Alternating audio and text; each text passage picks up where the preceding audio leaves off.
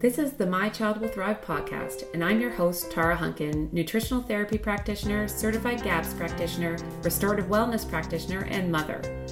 I'm thrilled to share with you the latest information, tips, resources, and tools to help you on the path to recovery for your child with ADHD, autism, sensory processing disorder, or learning disabilities. My own experiences with my daughter, combined with as much training as I can get my hands on, research I can dig into, and conferences I can attend, have helped me to develop systems and tools for parents like you who feel overwhelmed trying to help their children.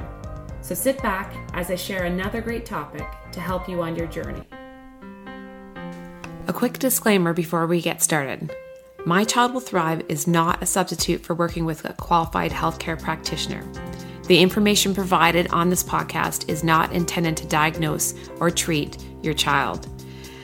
Please consult your healthcare practitioner before implementing any information or treatments that you have learned about on this podcast. There are many gifted, passionate, and knowledgeable practitioners with hundreds, if not thousands, of hours of study and clinical experience available to help guide you. Part of our goal is to give you the knowledge and tools you need to effectively advocate for your child so that you don't blindly implement each new treatment that comes along. No one knows your child better than you. No one knows your child's history like you do or can better judge what is normal or abnormal for your child. The greatest success in recovery comes from the parent being informed and asking the right questions and making the best decisions for their child in coordination with a team of qualified practitioners in different areas of specialty. Now on with the show.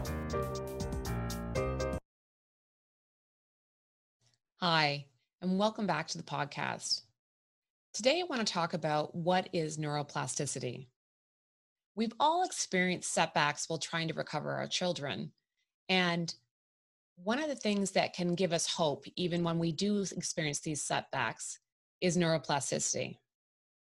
We often implement a new diet or a supplement protocol or therapy, and it goes well for a while. But when then something triggers a complete turnaround and chaos ensues. It's a part of an unfortunate cycle that sometimes we find ourselves in.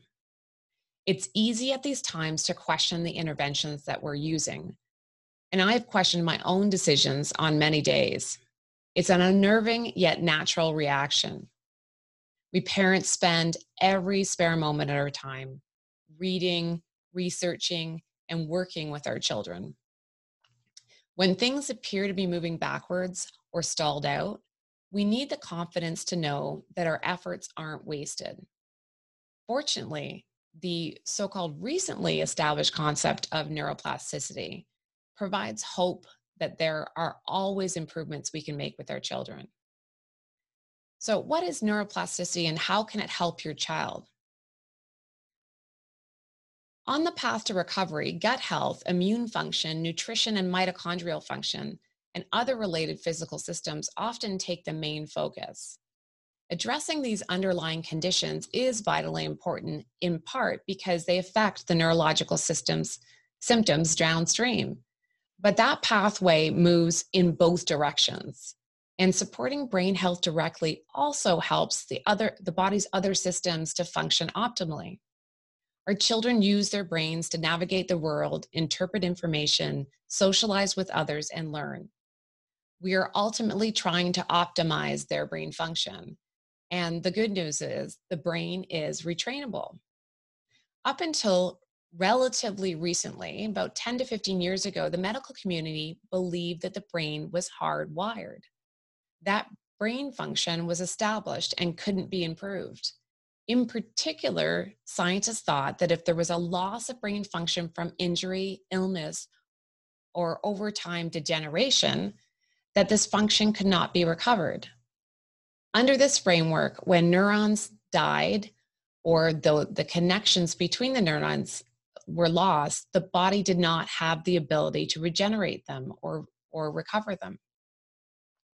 This was the prevailing belief because the technology at the time to examine the brain at the microscopic level was not available.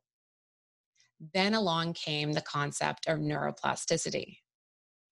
This opened up a whole new way of understanding neurological function. Simply put, Neuroplasticity means malleable or plastic neurons, or neurons that can change. So neurons are the main, let's just talk about what neurons are and the other parts of the brain cell and function. So neurons are the main cells in the brain, and they're made up of axons, cell bodies, and dendrites. The dendrites receive the input from the other neurons through their tree-like branches.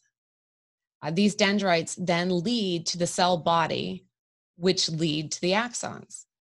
The axons are like wires of varying lengths. They can be anything from microscopic in length to 3 feet in length, and they carry the electrical signals. Neurons can receive either an excitatory or an inhibitory signal. An excitatory signal will result in the neuron firing off its own signal, and an inhibitory one means that the neuron is less likely to fire off a signal.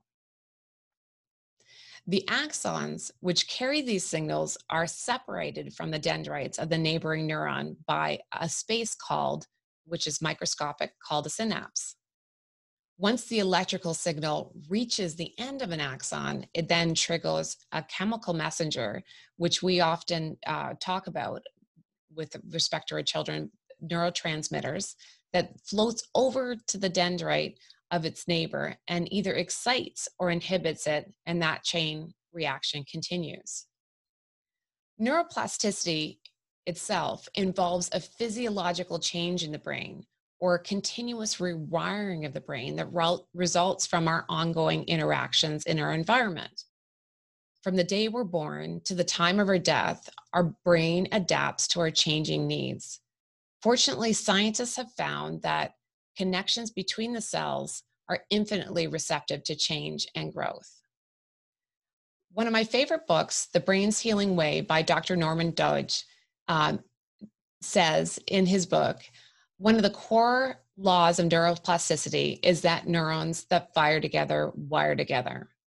And in other words, repetitive mental stimulation will change the structure of the brain's neurons that are processing the stimulation or experience, which make the synaptic connection stronger.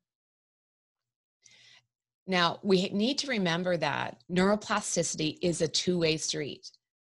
Even when the brain is not functioning optimally, or the neurons become wired together improperly, it has the potential to change.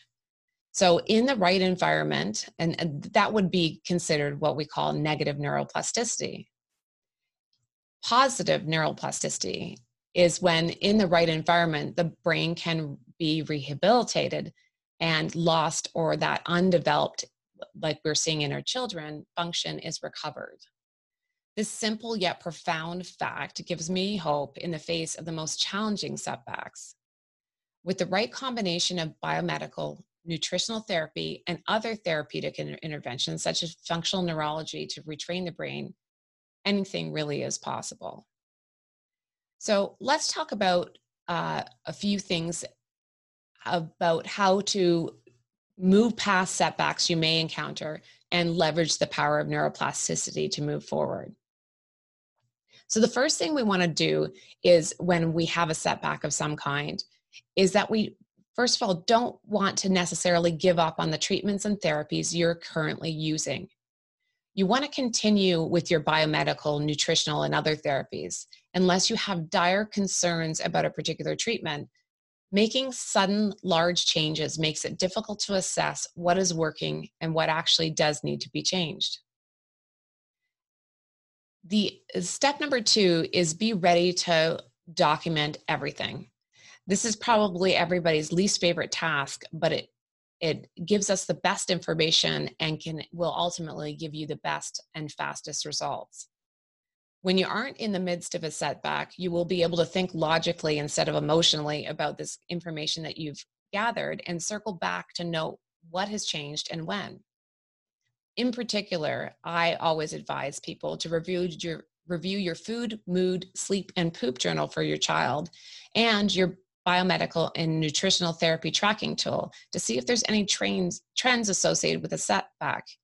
If you don't have these tools, you can find them at the link below this episode or by going to www.mychildtoolkit.com, where you'll find these tools and others I've developed to help you on your journey with your child.